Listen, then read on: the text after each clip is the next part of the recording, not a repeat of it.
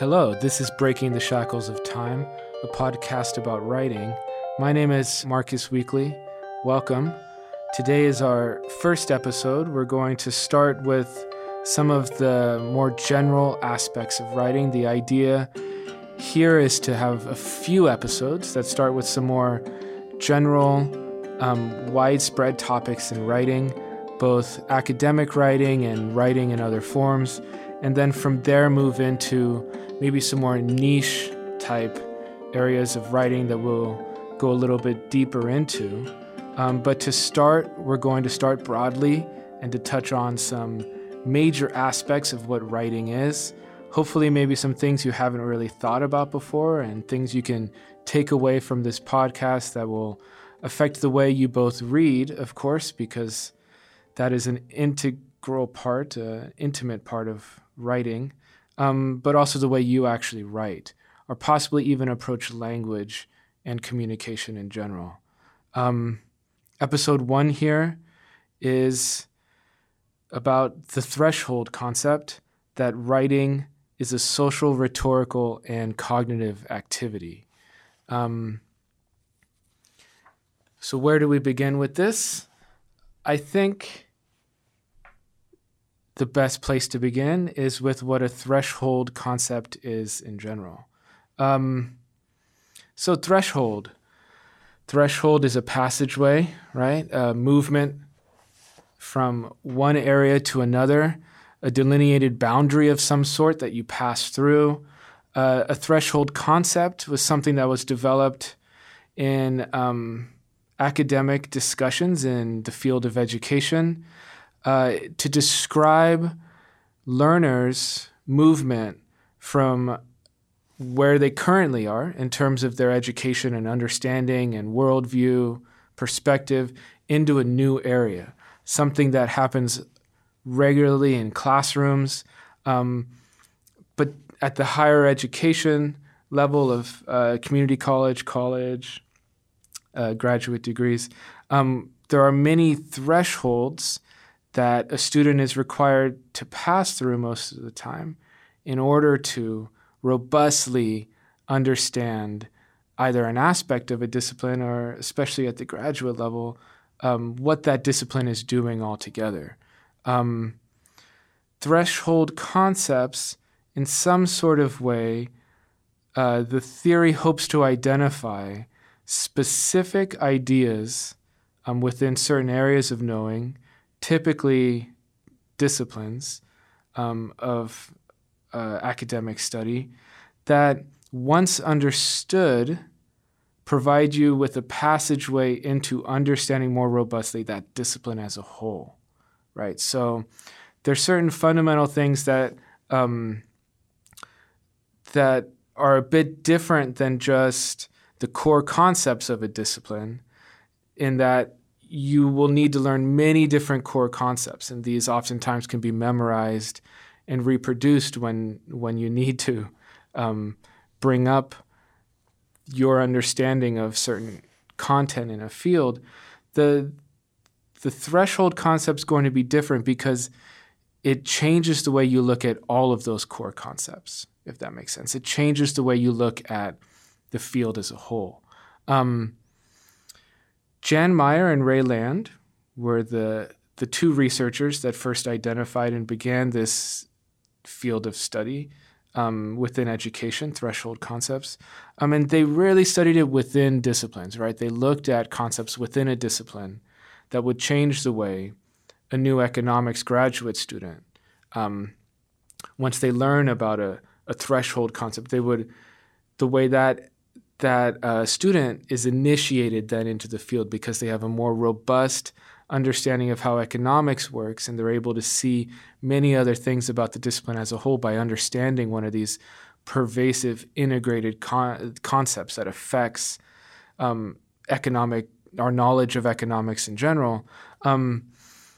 They began in these disciplinary spaces where recently now that there have been a few decades at least of studies specifically of threshold concepts, that it's also moved more broadly. And that's something that's really interesting to think about, and something that's going to apply to our discussion here with writing, And what I find really interesting about threshold concepts is that once you pass through a threshold and have a certain understanding that transforms your view of a discipline, there might be other instances, and in my experience, there are other instances where there are threshold concepts that will change the way you view the world more broadly, right? It might be an instantiation of a transformative education where your worldview is shaken a bit, and you come out the other side having integrated a new concept into your life that you'll be able to connect to a lot of different aspects of your identity, of your worldview, of the way you learn new things, of the way you see and integrate new concepts into your own understanding, maybe in academic context or just in everyday life or your just personal understanding, but as well in the way you understand yourself, right? And this sort of movement is one of the things that I think is available in understanding writing, the social, rhetorical, and cognitive nature of writing, in a new way, right? I think because of writing's role as an expression of our social life, as an expression of our worldview, the ideology that we've been born into and lived and we think in and through on a regular basis, given writing's unique role in that larger structure, a shift in our understanding of writing might also create a shift in our understanding of different things about ourselves and the world, knowledge in general. So let's jump back to threshold concepts for a moment here. The literature identifies a few key aspects, right, of threshold concepts. And this is going to be important for our discussion as we go a little bit deeper into the social, rhetorical, and cognitive specific assertions about writing. The first is that it's transformative, right? Seems pretty straightforward. The threshold concept is something that once you pass through, you are transformed in some sort of way. Another key element of it is that it is probably irreversible. Once passed through, it is something that is difficult, if not impossible, to be forgotten, or if unlearned, will probably require effort to be unlearned. And then the last part is something that the second to last part is something that I already mentioned, which is that it's integrative, right? So it has this axiomatic effect, right? So this new threshold concept forms an axis in, let's say, like a web of beliefs, right? That form foundations that hold up the web, right? These are like strong nodes type imagery that form a belief system or a way of viewing the world. This new one that's there is obviously going to be part of that web and a strong part of it that connects to other axes or nodes and has an effect on the whole in an integrated way. The last two key elements are that it's bounded, right? A threshold concept has a liminal space. So you first encounter the threshold, and then there's a period of time through which you pass through, I wanted to find a better word, but you pass through a space where you're still in the process of integrating and understanding. You go through trial and error. Oftentimes, this is a difficult process of integrating a new concept. And then there's a clear marker of when you pass out of the liminal space and the threshold is crossed. and you have a realization or understanding that you did not have at the beginning. But this is rarely something the literature has found that people generally experience in a class or through reading a book or something along these lines, where it happens very quickly, right? For students, sometimes there will be a group that pick up a threshold concept more quickly. If a class is structured around addressing a few of them, or addressing one in a class, some students will, of course, pick it up more quickly. Others will take longer. There's a lot of literature about those discrepancies and how to create practices so that students more widely can integrate threshold concepts more quickly. But the general structure is that there is a liminal space where the passing through is oftentimes difficult. It's a matter of reworking, re-understanding, shaking up previous ideas, and then you pass through into a new understanding, which is why the imagery of a threshold concept as well is a good one. Connected to this intimately is one of the last characteristics and one of the most important. Typically in the field, threshold concepts are talked about almost always together with what's now described as troublesome knowledge. So, leading off of the last point I made, that liminal space is typically, if not always, troublesome. And it's usually not troublesome in a single respect. There is usually a complex trouble to the trouble. What does this mean? This means that if a threshold concept is going to restructure the way you view economics as a whole, the way you view writing as a whole, or possibly even the way you think about yourself or your relationships, your way of seeing the world, then this isn't going to be just a single isolated difficulty that you are having trouble wrapping your head around, like a difficult part of algebra or calculus or something. You've done okay up to a certain point, and then you hit a wall with a certain concept and you have to work through that concept. That's going to be more like a core concept, right? And yes, that's often troublesome. Core concepts are usually troublesome the more complex they get. This is a different type of troublesome knowledge where shifting that piece of your overall perspective or worldview or understanding, conceptualization of economics or philosophy or writing will have reverberating effects on the rest of your understanding, either in that area or more broadly. So the troublesome knowledge is widespread and connected, right? So it's a different sort of difficulty than coming up on trouble integrating and understanding a core concept. This is specifically speaking to troublesome knowledge that will probably have reverberating effects, right? Recently, researchers in writing studies have taken this concept in education and used it as a vehicle through which to talk about what's been going on in the past 30, 40 years in writing studies, given some of the preconceptions about how writing is, how writing should be taught, done, and what it's defined by. So one of the main sources for my brief discussion today will be Naming What We Know, Threshold Concepts of Writing Studies.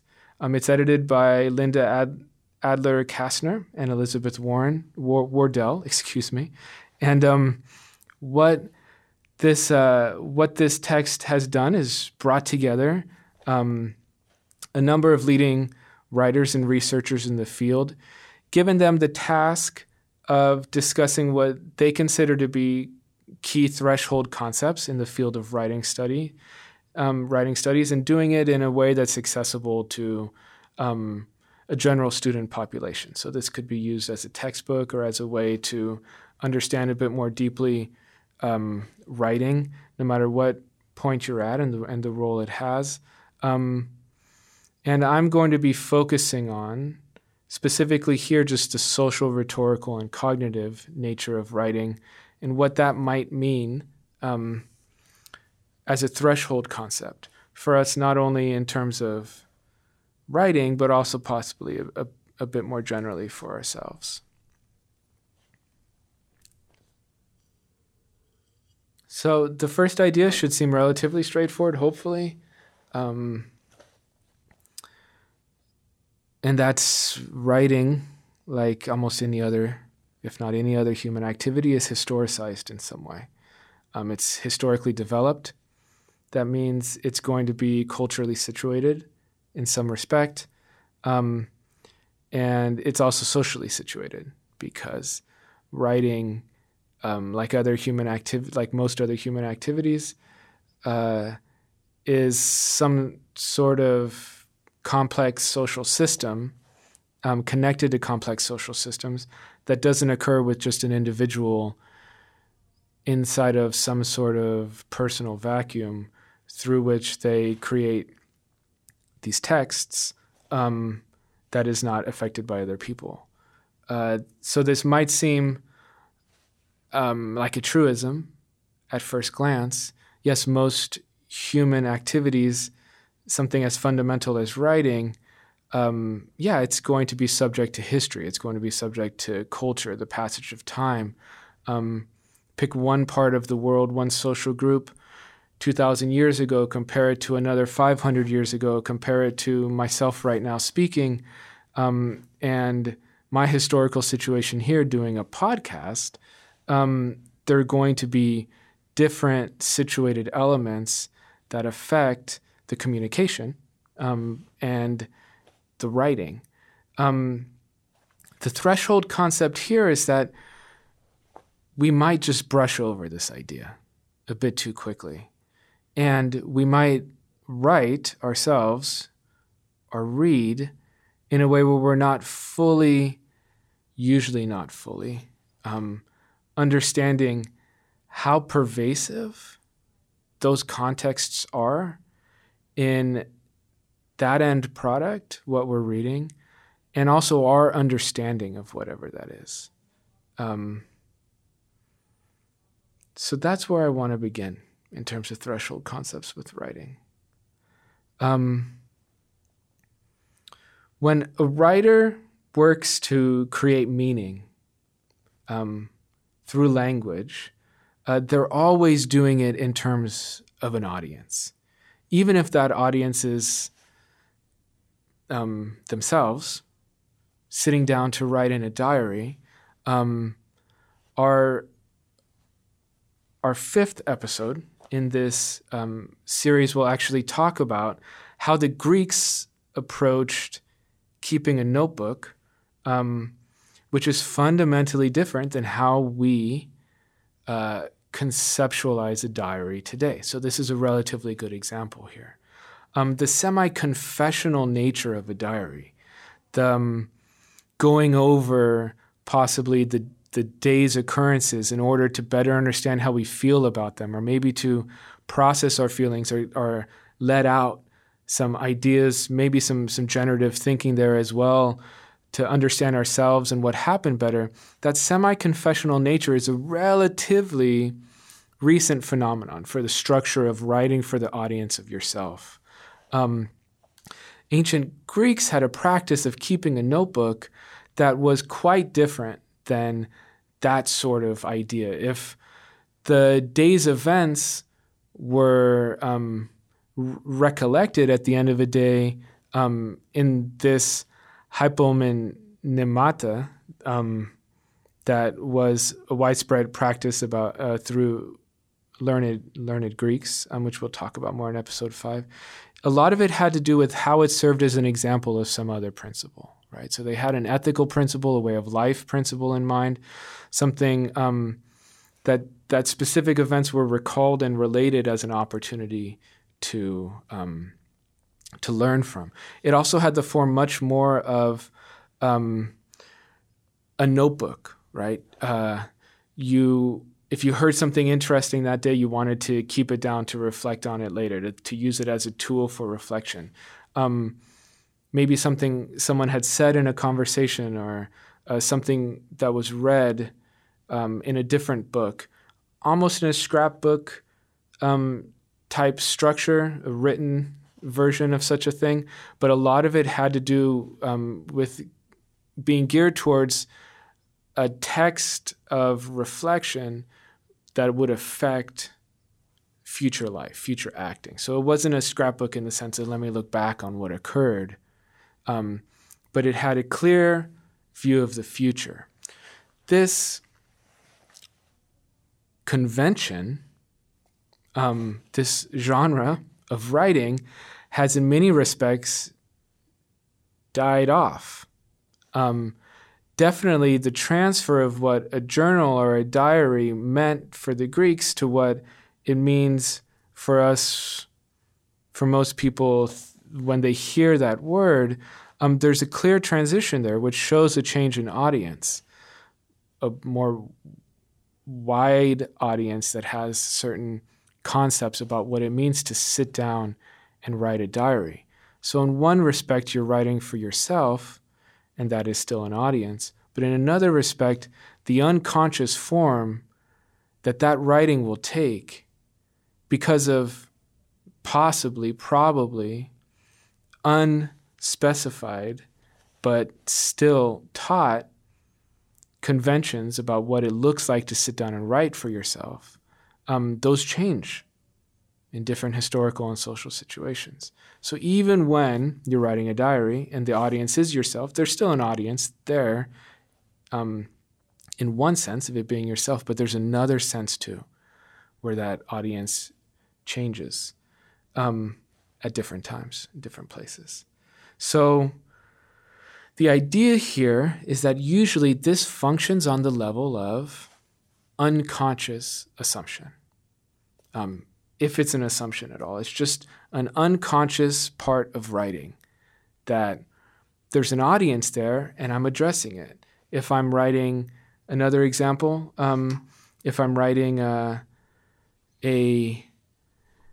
birthday card to someone I care about, if I'm writing a Post-it note to someone that I need to communicate to someone later, these sorts of seemingly everyday innocuous writing activities are still bound within certain purposes, structures of audience. We do them in certain ways that we don't consciously think about. We not only want to convey sentiment, convey information, but they take a certain structure and we consider the person we're writing them to in a usually unconscious way, but that is a part of the writing process in a deep respect. And that's actually a part of the communication process more broadly. And something that's fundamental to what writing is. Writing is not only choosing the words and doing our best to choose the best words possible given what we know of the grammar and the clarity of this maybe specific sentence structure. Clarity in those situations is always determined by audience, right? And the purpose of what's being written. And within that dynamic are things more or less clear. So this is an example of a threshold concept, and it's super important because you can go really deep with this. So let's think about this in terms of genres, okay? Genres typically, in the common sense definition, are a form of discourse, right? It has certain thematic, structural qualities. We can talk about one literary genre versus another. Writing studies has shifted this a bit to think about this as a routinized habit of human action that occurs in specific cultural situations. So A birthday card, again, to return to that example, might be written in a certain way. Certain things might be typically expressed in certain cultures that aren't expressed in others, if a card exists in some cultures and not in others. These sorts of differences in genres are social agreements that are recreated every time someone sits down to write in a similar sort of way that has been done before, and then someone reads and understands it in that respect. It's recreated as this dynamic, as this thing, every single time it's done. So in that respect, there is some malleability to it, right? They do change. But a lot of times there are institutional supports for these sorts of habits in cultural conditions. These might be market forces, or other institutional norms, which we'll talk about in a moment in terms of disciplinarity and more academic style writing. But it's often that interplay between audience expectation, so reader expectation, and what the writer is able to accomplish, right? So this is a little different than just thinking of it in terms of literary genres. And this is interesting because, again, we've got the essential element of a socially bounded situation, right? A genre can't exist. These different forms of writing don't exist without the interplay of different people expecting certain things in certain contexts. You as a writer working to meet that expectation in whatever way, in the most vivid, typically the most clear, the most precise way you can. So you lean upon other examples of people having done this. You increase your awareness of exactly what your audience is expecting, and you weigh those demands when you write something. And these genres then inform what writing is to us. So within a discipline, let's say in academic writing, a disciplinary genre has been developed over time, and it exists typically for very clear reasons. I use the example of an experimental report in science, an introduction, method, results, discussion format, a very similar, slightly expanded version of the same thing exists in the social sciences. This has developed over many, many years to reflect the scientific method as closely as possible. Once you are integrated or learn how psychology, how biology, how chemistry does research and expresses it through writing, you as a reader will take full part in the continued creation and recreation of the disciplinary writing genre of the social science paper or the experimental report by expecting anything you read to have a certain structure in the introduction, to then move to a literature review if it's social science, or straight to the methods section if it's an experimental report. And then from there to the results, to the discussion, limitations, possible future research. Every time an instructor teaches their class that this is how you write in psychology or biology, every time a student then integrates that and does that, every time they read an article and expect there to be certain things in it, this disciplinary genre, with very clear purposes in mind, is reenacted through social agreements, through culturally situated ideas that say that this is what this discipline looks like. That occurs with disciplines and with genres, and it also occurs across many other social and historical situations. And that's why this is a threshold concept, because it can take us to the level of ideology, worldview, and language, and how these sorts of things really shape the world, our understanding of the world, and our understanding of ourselves. So if we think of an ideology as a worldview, right, as a comprehensive set of beliefs and practices into which we are all born in various versions of this one way or another, there is no vacuum in which a human does not come to know things or to know what knowing is throughout some sort of mitigating effects of this is how we do it. And sometimes these are ostensively taught, sometimes they are very clearly laid out and passed on in the forms of principles and key ideas. But this is the way we understand the world and the way in which we interact with it, right? We form all of our conceptions of our identity. You can think of social status, evidence for what counts as true, what does not in different cultures at different times. We all see through and, importantly, with these sorts of structures, right?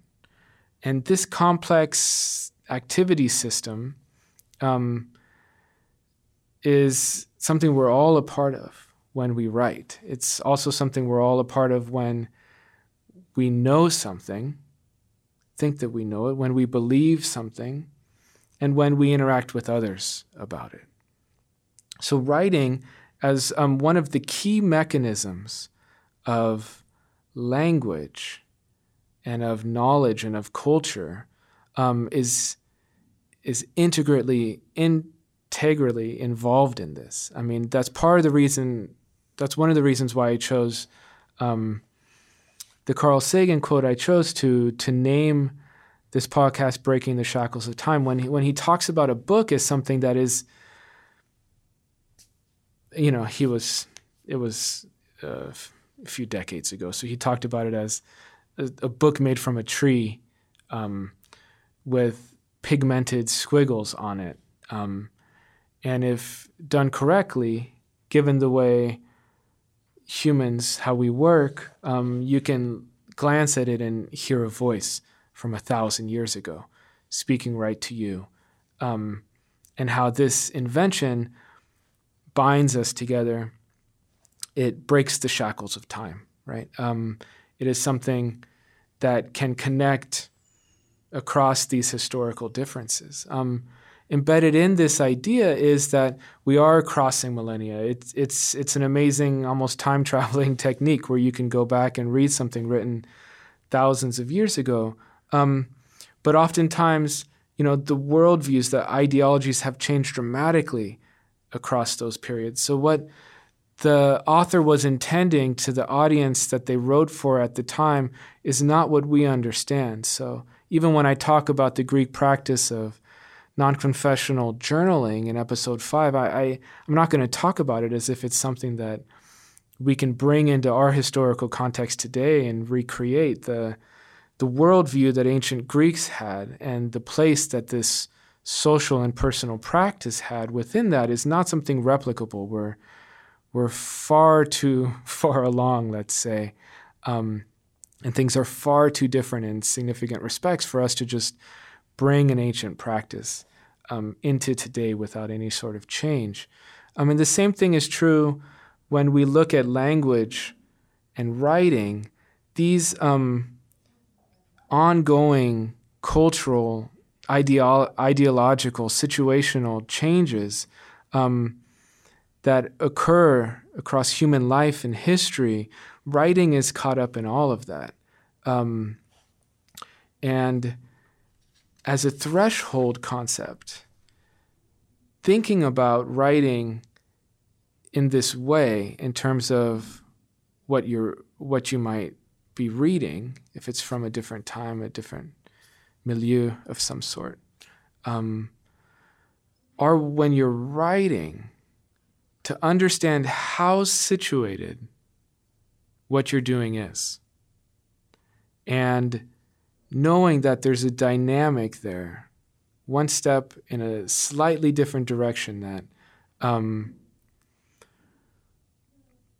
writing is not only a tool for understanding the world and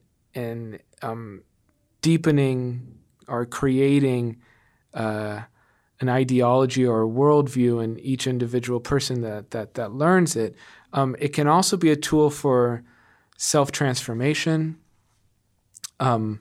for understanding oneself better or changing oneself, and it expresses identities, right? So with all of these sorts of things at play, when you sit down understanding a bit more deeply what that writing process entails, both on a personal level while you're doing it, but then also the effects it has more broadly, or can have, so that every time someone then sits down to read it, with certain agreements they bring to it, or how those might be shaken up, that sort of interaction is a new possibility. There's a new potential there with a deeper understanding, to take this as something where transformation can occur in social and cultural ways, but then also in personal ways, right? In an individual sense, as well as in the continued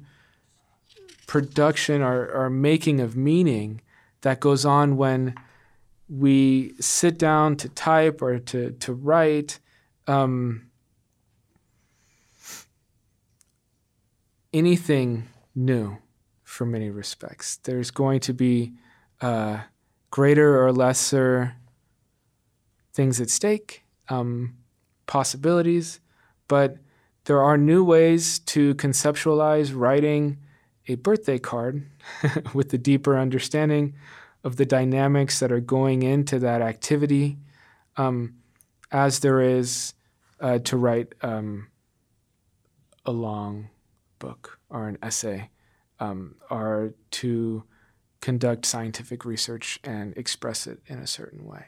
So this dynamic between the historical, the rhetorical, in the terms of the expectations of the audience, which we'll go into more deeply next week, in terms of next episode, in terms of writing for different audiences. We'll go much more deeply into the rhetorical expectations that goes into writing.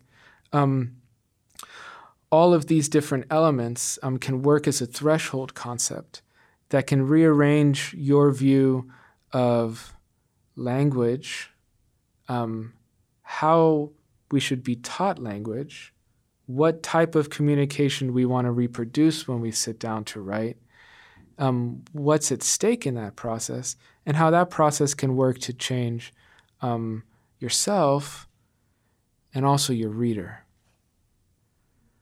The last thing I wanted to touch on is the cognitive aspect, which is an interesting new development, relatively new development in understanding writing.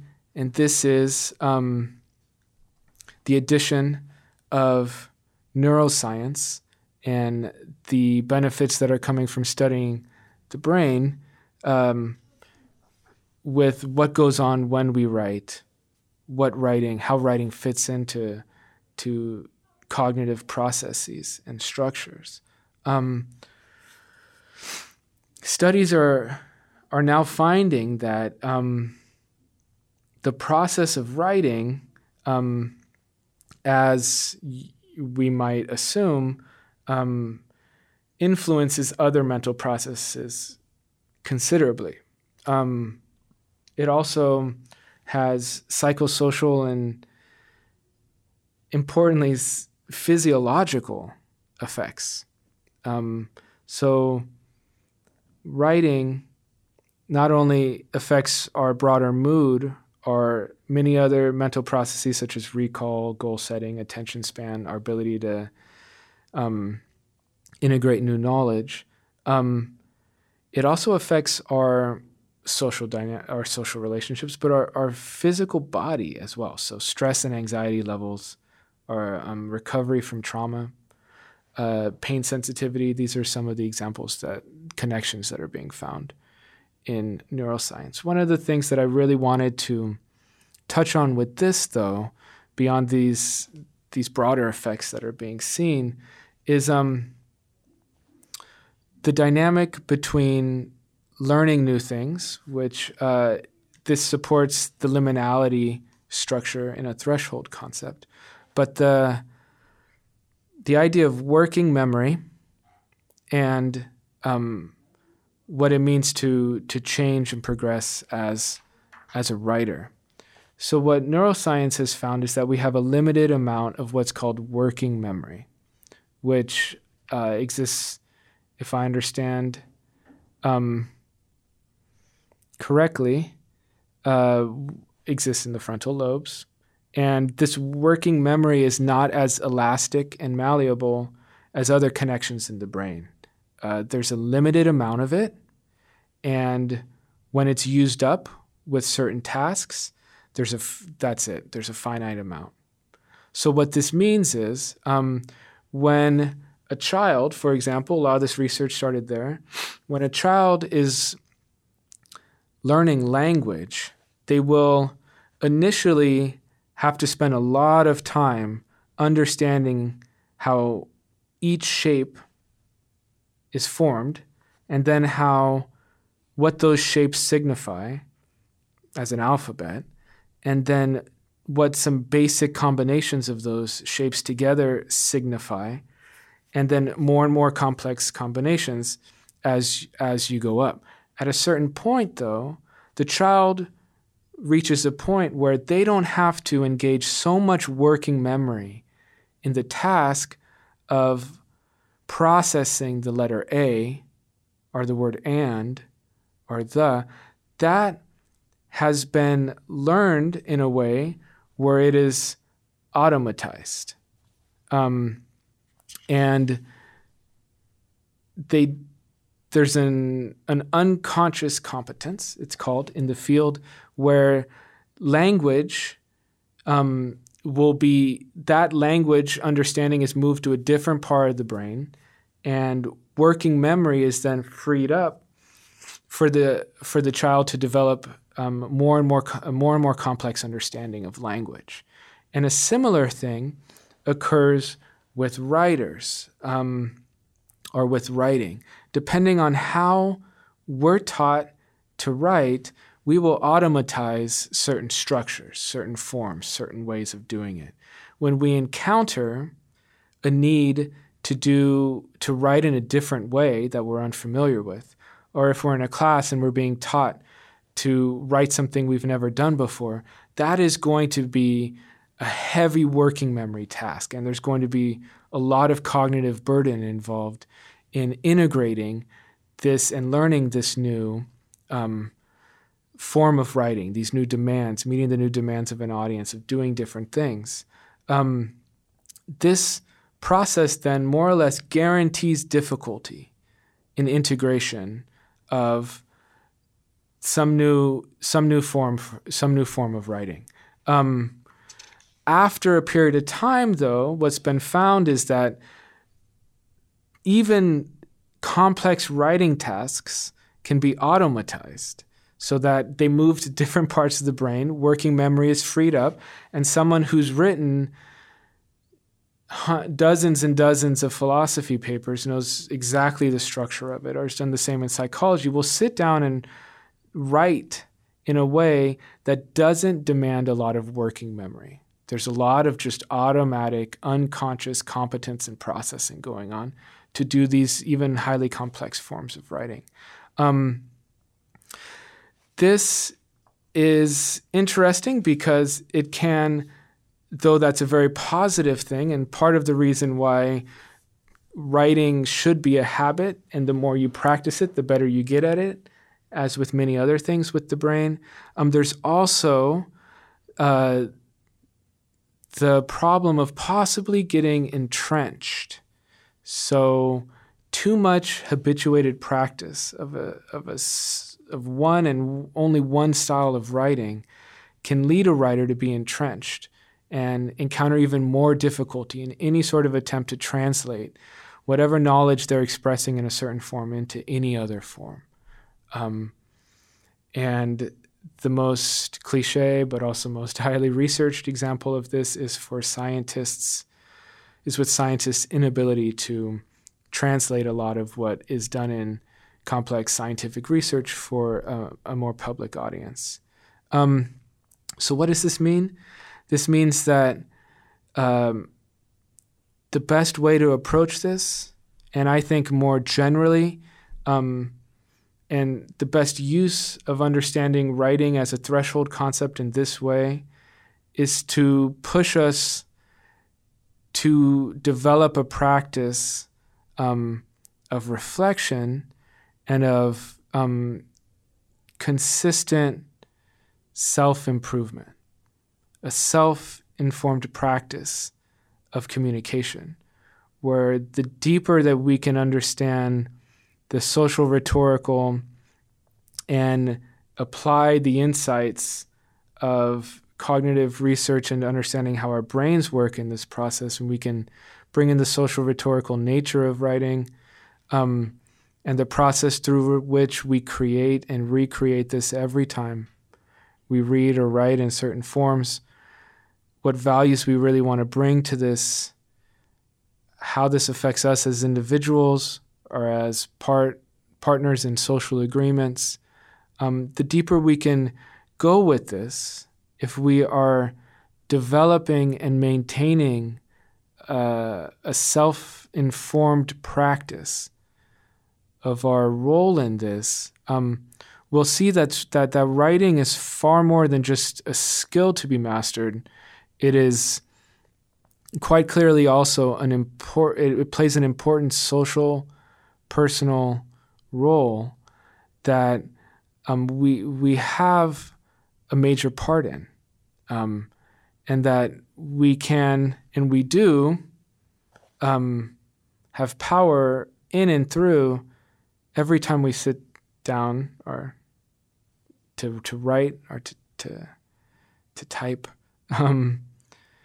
and that this is both an opportunity and a challenge, but it's something that can teach us about the world, about ourselves, and can possibly, and often does, change both of those things as well. So on that note, it's time to sign off. From Studio B3 at Claremont Graduate University, this is Breaking the Shackles of Time. Thank you for listening.